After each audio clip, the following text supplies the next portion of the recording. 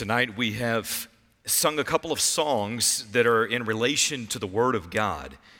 And as I was standing off to the side, there was a statement that a pastor shared with me years and years ago.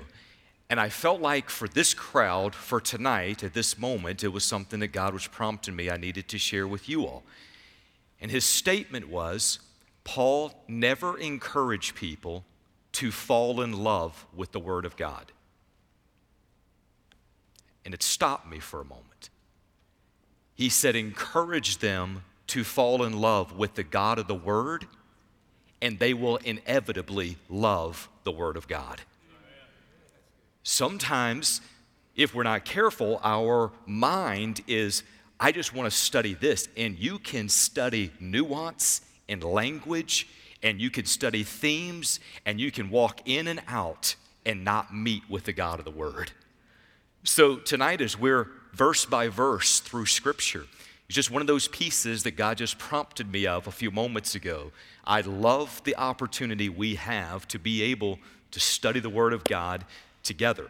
So tonight, I'm actually going to share a couple of observations as we kind of get some things started. And these observations are by no means profound, but they are observations that maybe you can relate to.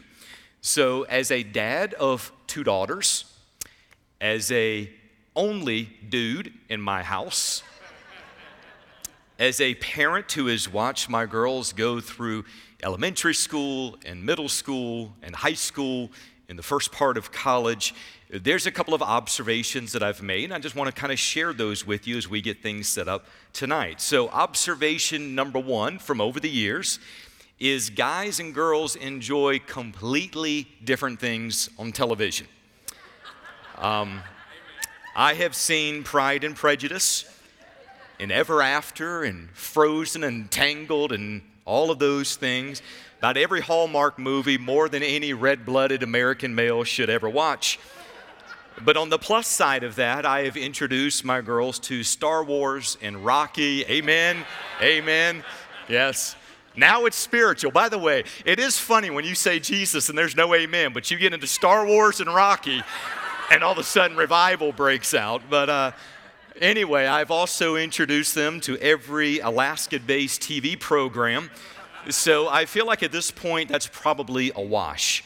Observation number 2 that I've made is tears may or may not indicate a crisis. When I see tears, my first response is something is really wrong. That would be incorrect. It might just be a moment. You just let the moment pass. So my standard question over the years has always been, do you need me to punch anybody in the face? And my girl's response is always no, but I like to keep my options open. Amen? All right, observation number 3. Girls, especially little girls, can be mean. Now, this is something I did not know until I was a dad. But did you know talking to someone who is not your best friend can cause you to lose your place on the monkey bars? That's a true story. Talking to somebody who is not your friend, all of a sudden you get to lunch and there is a new best friend sitting in your place. 8-year-old girls don't play around. I'm telling you that they have an agenda right there. So as quickly as those things start, they can also end, but don't think it's over. Oh, no, it's not over. It's kind of like intermission at the theater. Just give it 15 minutes and the drama will resume. So over the years, I just kind of step back and I'm just like, all right, everybody okay? Everybody fine? The tear's going to go away. Let's have dinner together as a family. All I could say is the emotional drain on young ladies is difficult. I don't know how many of you make it past middle school. Now, and by the way, I do have a point in sharing all of this, just in case you're wondering if I'm just strolling down memory lane. So let me just kind of say the difference as far as like a guy growing up. When I was growing up, you had an issue with someone, you went and you handled it behind the jungle gym at recess.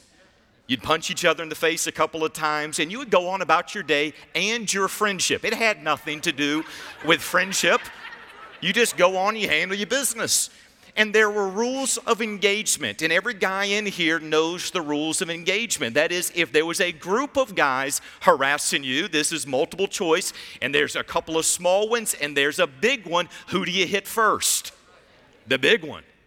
That's right. You take out the big one, and the other two will run, and you got bragging rights until somebody takes you out. It was simple. It's just how you did things. So when I say I've actually got a point, I really do. So I know it's a while getting to my point, but in the book of Galatians, there has been a group of bullies coming after the Apostle Paul. They were the Judaizers. And this group, they challenged him, his apostolic credentials. They challenged the veracity of his words. They challenged him where he went. They would go in front of him and they would stir up trouble in the next city that he was arriving in.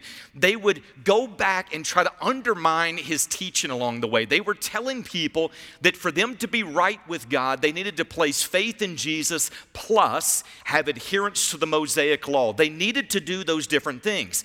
And up until this point, the Apostle Paul has shown them the error of their ways on a theological level, on a practical level, on a rational level, and also on a personal level. It has been a battle of words. And now at this point in chapter 3, he's going to expose their error on a historical level using their biggest hero. He's going after their main guy.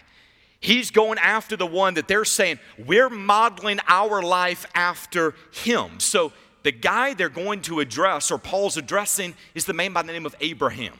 So for the Judaizers, it didn't get any bigger than Abraham. He was the father of Judaism. He was the great patriarch. He was the one to whom they loved and they revered, and they held him up as the standard. So by the Apostle Paul going and saying, I'm going to show you by your own hero, through his life, through his testimony, that what you are teaching is incorrect. If he could establish that argument, they would not have a leg left to stand on. And that's exactly what he does in this particular section of Scripture. So for the next several messages, we're going to address this idea that justification by faith has always been God's plan. And all of this is going to roll out of the life of Abraham.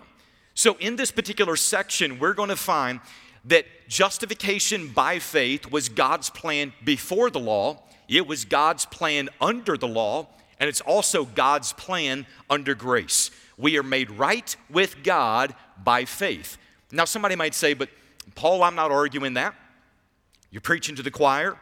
I believe 100% justification by faith. How does this text have any relevance to me? I'm going to give you at least 6 ways. I believe these are in your notes. First, it equips us to share the gospel more effectively.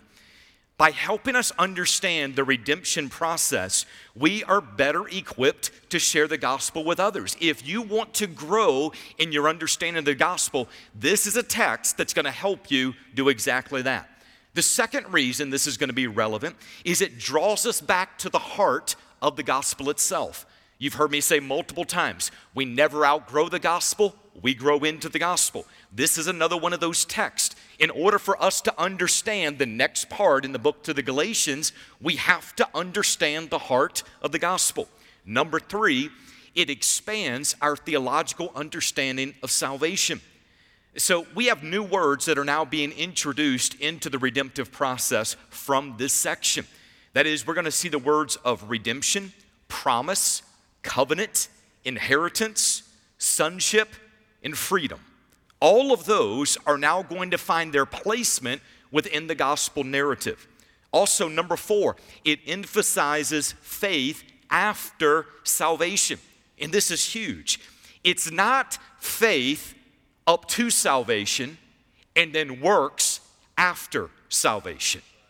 It is faith before salvation, faith at salvation, faith after salvation. It is how we enter the race, is how we run the race. Number 5, it shows us the intent of the law. The law was never given as an alternative means of salvation. The law is our tutor that leads us to Christ. And then number 6, it shows how Abraham trusted God, listen to these, with major promises, hard decisions, prolonged periods of waiting. Pause. Have you been trusting God for something for a long time and you haven't seen it yet? Have you been trusting God with major promises and they've not come to fruition before your eyes yet? Have you been trusting God with hard decisions and you're not sure what He wants you to do in the moment? If that's what you're walking through, Abraham can testify. Abraham's also a guy who he walked through confusing times. He walked through moments of human impossibility. And he was walking with God through all of that and out on the other side. Now, Abraham was by no means perfect. But let's be honest, apart from Jesus, none of us are perfect. But he is a great person to look at when it comes to his walk of faith. So we're going to go into this section tonight and we're going to see how it is that the story of Abraham, somebody who lived 3,500 plus years ago, how his story is unbelievably relevant to us today. How his story is absolutely essential in the Apostle Paul's defense of the gospel message. So I invite you today, go with me in your Bibles if you're not already there, Galatians chapter number 3. Galatians chapter 3, we're going to be in verses 6 through 9. Galatians chapter 3, verses 6 through 9. I'm speaking tonight on the subject, it's always been faith. Here's what it says. Even so, Abraham believed God, and it was reckoned to him as righteousness. Therefore, be sure that it is those who are of faith who are sons of Abraham. The scripture, foreseeing that God would justify the Gentiles by faith, preached the gospel beforehand to Abraham, saying all the nations will be blessed in you. So then, those who are of faith are blessed with Abraham, the believer. Let's pray. Heavenly Father, as we get into the text tonight, God, may your Spirit open up this text. Lord, I pray that as we dig in, that the truths would come alive, and they not only come alive that we're in awe of how the Word is written, but they come alive in a way that it makes a difference in how we live each day of our life. God, we're trusting that your Word alone, and by your Spirit alone, the work will be done in each of us. In Jesus' name, amen. So every time we enter into a new text, I try to give some insights to help people get their bearings on what's taking place in that particular passage. Even if you know what the big idea of the book is about, even if you know what the big idea of that chapter is about, there's often a number of things like theme changes that are happening or certain markers that are within the text that when you understand those pieces, it makes the text come alive a little bit more. So I'm going to give you 2 of those as we get into things tonight. The first would be, while we're focused on verses 6 through 9 this evening, it's important for us to notice that they are a part of a larger package of Scripture that comes from verses 6 through 14. So we're only focused on the first part. All of these verses are addressing this idea of justification by faith, but it's broken down into 2 different parts. There's the first, it's the blessings associated with faith, verses 6 through 9, and then it's going to be followed up with the curses associated with the works, verses 10 through 14.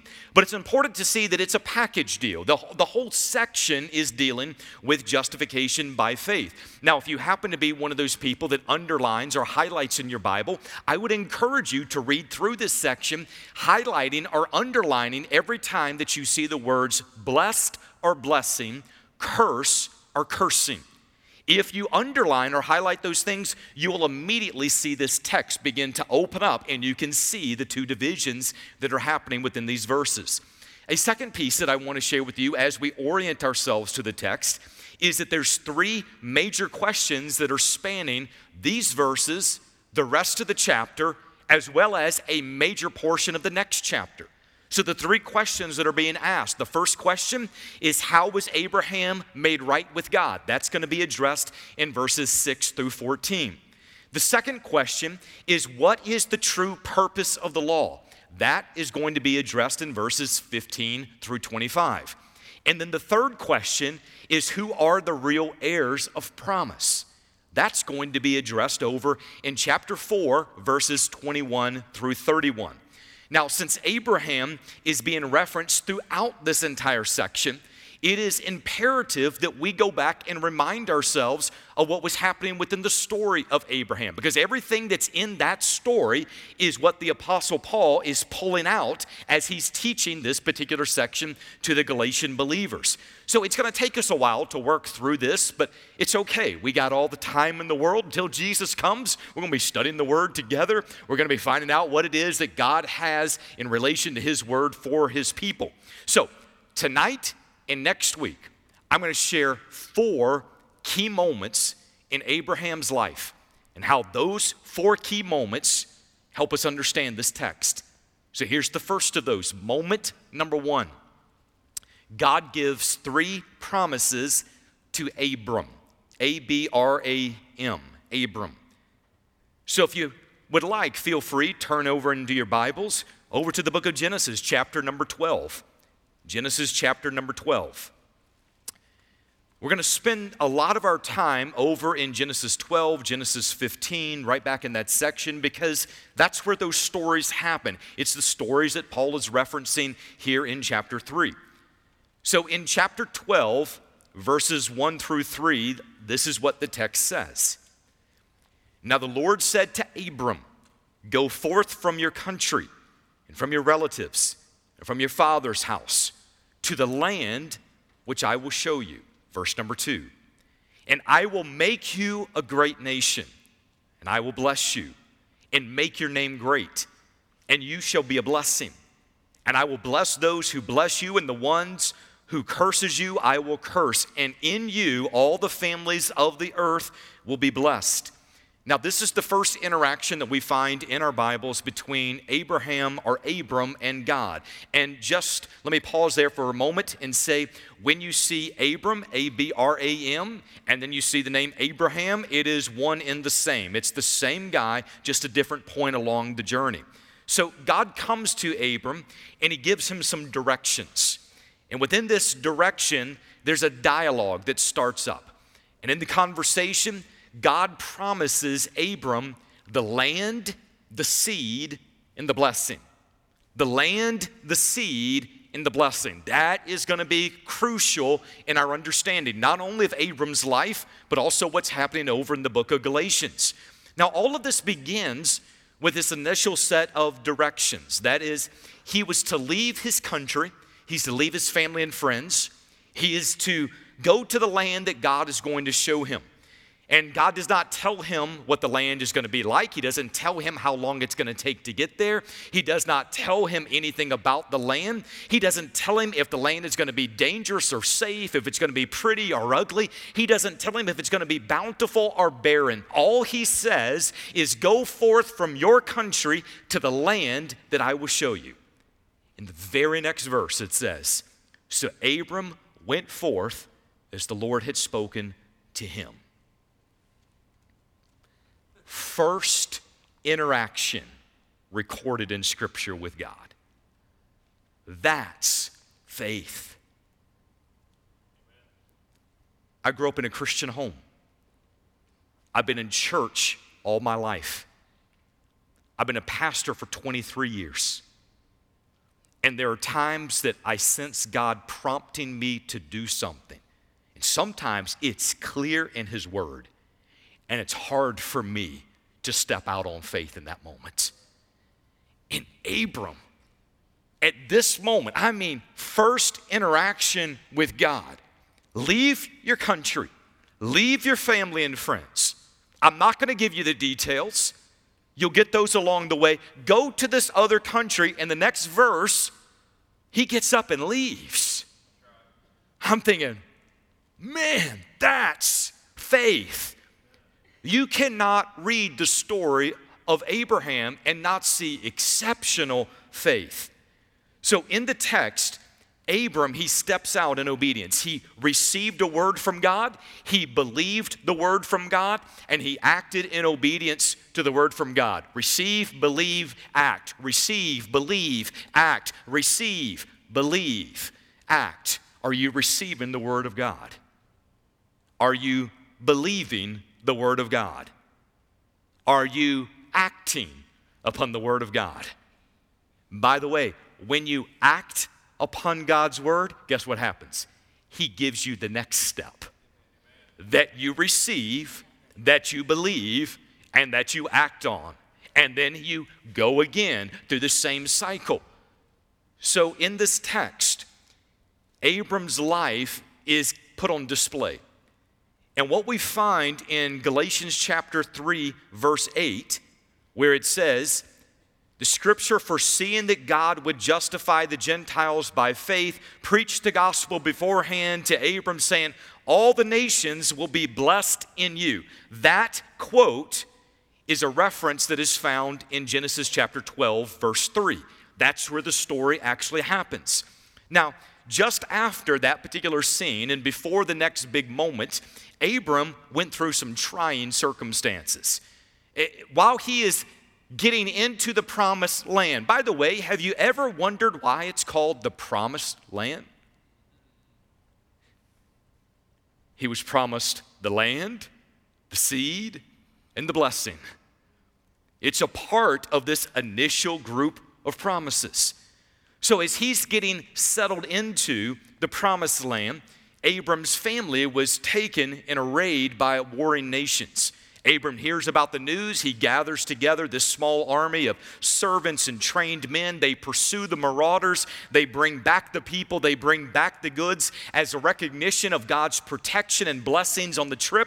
The Bible tells us that Abraham took a tenth of the spoils and gave them to Melchizedek, who was the high priest. Now, that information is necessary as we get into the next part of his story. So here is moment number 2. God promises Abram a son. Promises him a son. Now, if you happen to be in the book of Genesis, you can just go a couple of pages beyond that into chapter 15, verses 1 through 6. Chapter 15, verses 1 through 6. So it begins in verse 1. After these things. Well, what things is he talking about? Talking about the raid. He's talking about the return of the family. He's talking about a tenth being given to God. After these things, the word of the Lord came to Abram in a vision, saying, do not fear, Abram. I am a shield to you. Your reward shall be very great. Now, there is no reason to tell someone, do not be afraid, unless fear has somehow crept into the picture. Yes, he was victorious, but that doesn't mean his fears go away. He's in a hostile environment. He's separated from the rest of his family and friends. He might be thinking, are they going to come back and take my family again? Is this group going to come back and take all that I own? He might have been wondering, is this it? Do I keep going forward? Do I go back to what is familiar? And in this moment, God meets with him and he says, do not be afraid. Fear is one of those things that settles in quickly into our lives. God said, do not be afraid, Abram. And then he says, I am a shield to you. A shield is for protection. A shield is something you get behind when danger is coming. Let's personalize that. Hey, Abram, I'm your shield. Abram, there's problems going to be coming. Abram, you need to get behind me. Abram, your fears are going to creep in. I'm your shield. I'm here to protect you. If you have ever followed a promise of God, you know how important it is that we come behind God and not try to get ahead of him. It's important for us to remember that the one who promises is the one who protects. The one who says, I'm leading you, is the one that we are to follow behind. So, old-time preachers used to say it like this. God teaches his people through the 3 P's. promise, problem, provision. The 3 P's. By the way, anytime you can alliterate what it is that you're saying, you always know God's in that particular moment right there. So, promise, problem, provision. Now here's what the old preachers would say. They would tell their people, God's going to give you a promise. There's promises that are found in His Word. And whenever you try to hold on to that promise, just know a problem, if not multiple problems, are coming. And you got to work through the problems to get to the provision that is going to be on the other side. So when you're in those moments and all you see is nothing but problems, just know you are right in the middle of God's training session. You are right in the place where in those problems, that's where you learn to lean into God. That's where you learn to trust Him with all of your heart and not lean on your own understanding. That's the moments that you're going to find out, am I going to walk forward in faith or am I going to run the other direction? When the problem comes is when you find out if you actually believe the thing you amened last Sunday. You know, it is easy to say, amen, God is always with me. Amen, God provides. Amen, He makes a way where there is no way. It's easy to amen it when that's not what you live in. But when you walking through it, all of a sudden it's like God saying, let's find out if you actually trust me with this one or not. So the key here is the fact He's been given a promise. Now there's a problem. Now keep in mind, the first set of promises, the land, the seed, and the blessing, back in Genesis chapter 12, that is now 10 years prior to what we find in chapter number 15. 10 years has passed without him receiving the fullness of the land, without him receiving the fullness of the seed, and without him receiving the fullness of the blessing. So I'm sure at this point he's wondering, God, this is a nice promise, but when are you going to give me what was already promised? Now that's not just me speculating, that's actually what he tells us. Look at verse number 2 of Genesis chapter number 15 and following. So Abram said, O Lord God, what will you give me since I am childless? The heir of my house is Eliezer of Damascus. And Abram said, since you have given no offspring to me, the seed, one born in my house is my heir. Then behold, the word of the Lord came to him, saying, this man will not be your heir, but the one who will come forth from your own body, he shall be your heir. And he took him outside and said, now look toward the heavens and count the stars, if you are able to count them. And he said to him, so shall your descendants be. Verse number 6, then he believed, there's that word, believed in the Lord, and he reckoned it to him as righteousness. Genesis 15 verse 6 is huge. That is what is being quoted in Galatians chapter 3 verse 6. It says, he believed the Lord and it was reckoned to him as righteousness. This word believed, it means an unqualified commitment of oneself to another. Abram didn't put any stipulations on that set of beliefs. He did not try to qualify his beliefs. He did not try to hem God in and say, I will believe if you do this within 6 months. Instead, he simply believed. And God's response is, he reckoned it to him as righteousness. Reckoned is an accounting term. It means to credit to someone's account. This statement means that the righteousness of God was credited to his account because he believed God. That is crucial. It was not reckoned to his account because he did good. It was not reckoned to his account because he was a good family man. It was not reckoned to his account because he got together a band of brothers and they went out and got his family and his friends and his goods back. It was reckoned to his account because God gave him a promise and he believed the promise of God. Listen, it's always been faith. The same is true of us to this day. God's plan for justification, making a person right with him, has always been faith. It's the same word translated as imputed or credited in Romans chapter 4, verse 11. For a sinner who believes in the finished work of Christ on the cross, God's righteousness has now been credited to their account. It's not because they did something for it. It is because they believed what God has declared, and it has now been credited to their account. Their sin debt has been removed completely. Now, something really, really cool happens second half of Genesis chapter 15. So after the righteousness of God is credited to Abram, God enters covenant relationship with Abram. Verses 9 through 18. God tells Abram that he's to bring 3 animals and he's to bring 2 birds. Abram brought the animals, he cut them in half, he laid the halves opposite of each other, he did not cut up the birds. Scripture says that a deep sleep came over Abram. God spoke to Abram about what was going to happen to his descendants in the land, and we read this unbelievably cool description over in verses 17 and 18. Here's what it says. It came about when the sun had set that it was very dark, and behold, there appeared a smoldering or smoking oven, a fire pot, and a flaming torch which passed between these pieces. Verse 18. And on that day, the Lord made a covenant with Abram. Now, in that time, when a covenant was made or a covenant was cut, there were 2 traditions that were very prominent then. One of those would be that warring kings would walk between the dead on the battlefield, and each of the warring kings would make a covenant with each other as they're seeing the slain before them, as they're seeing the blood before them, they make a covenant together.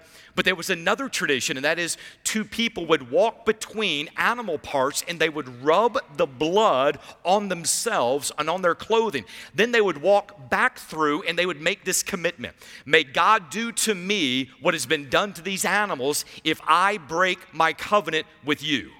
Now this is big. This is big.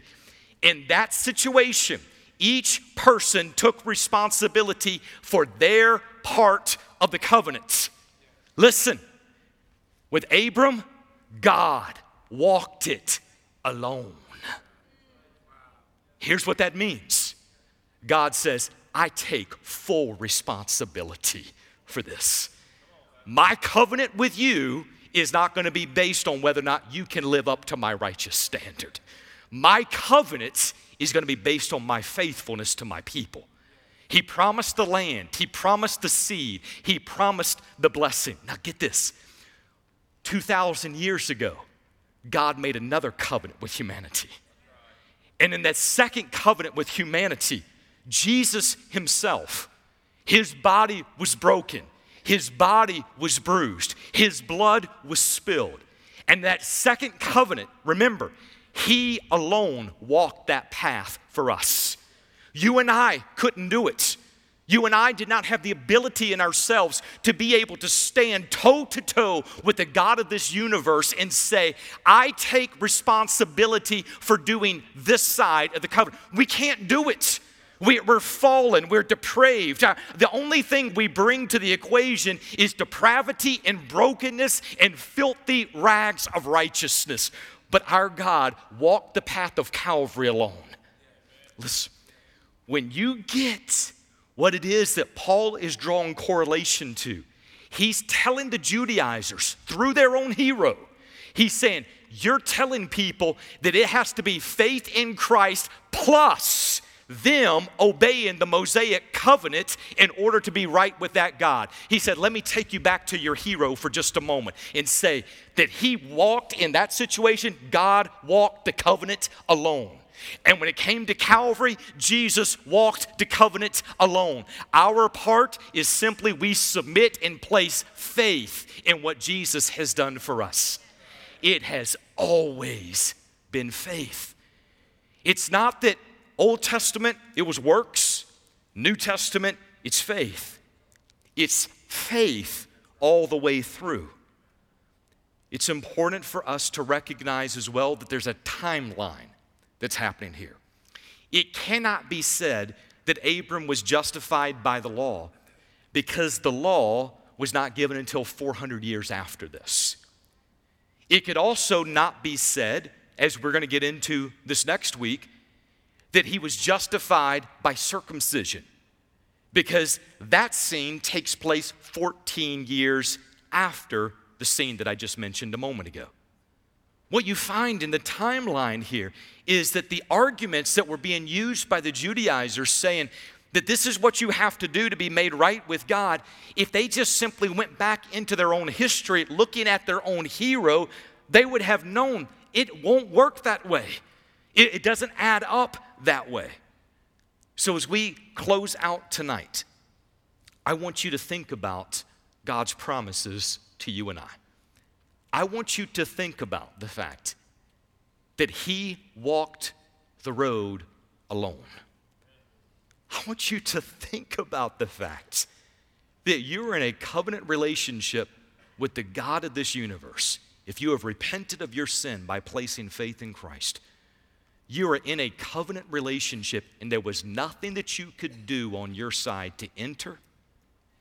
But at the same time, when you're held in the sovereign hand of an almighty God, the same one who brought you in is the same one who's keeping you, the same one who is protecting you, the same one who is the shield before you.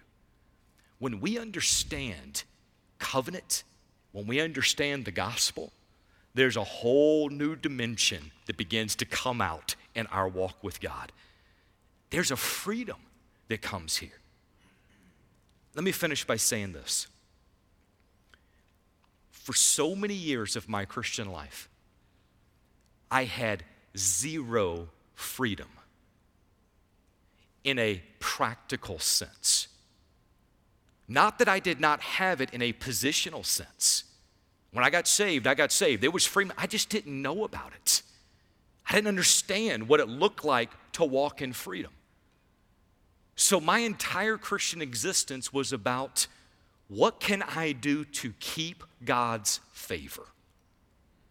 And sometimes people would say things that they were well-meaning in the moment, but it set me up on the wrong path. They would say, God gave his life for you. The least you can do is live your life for him.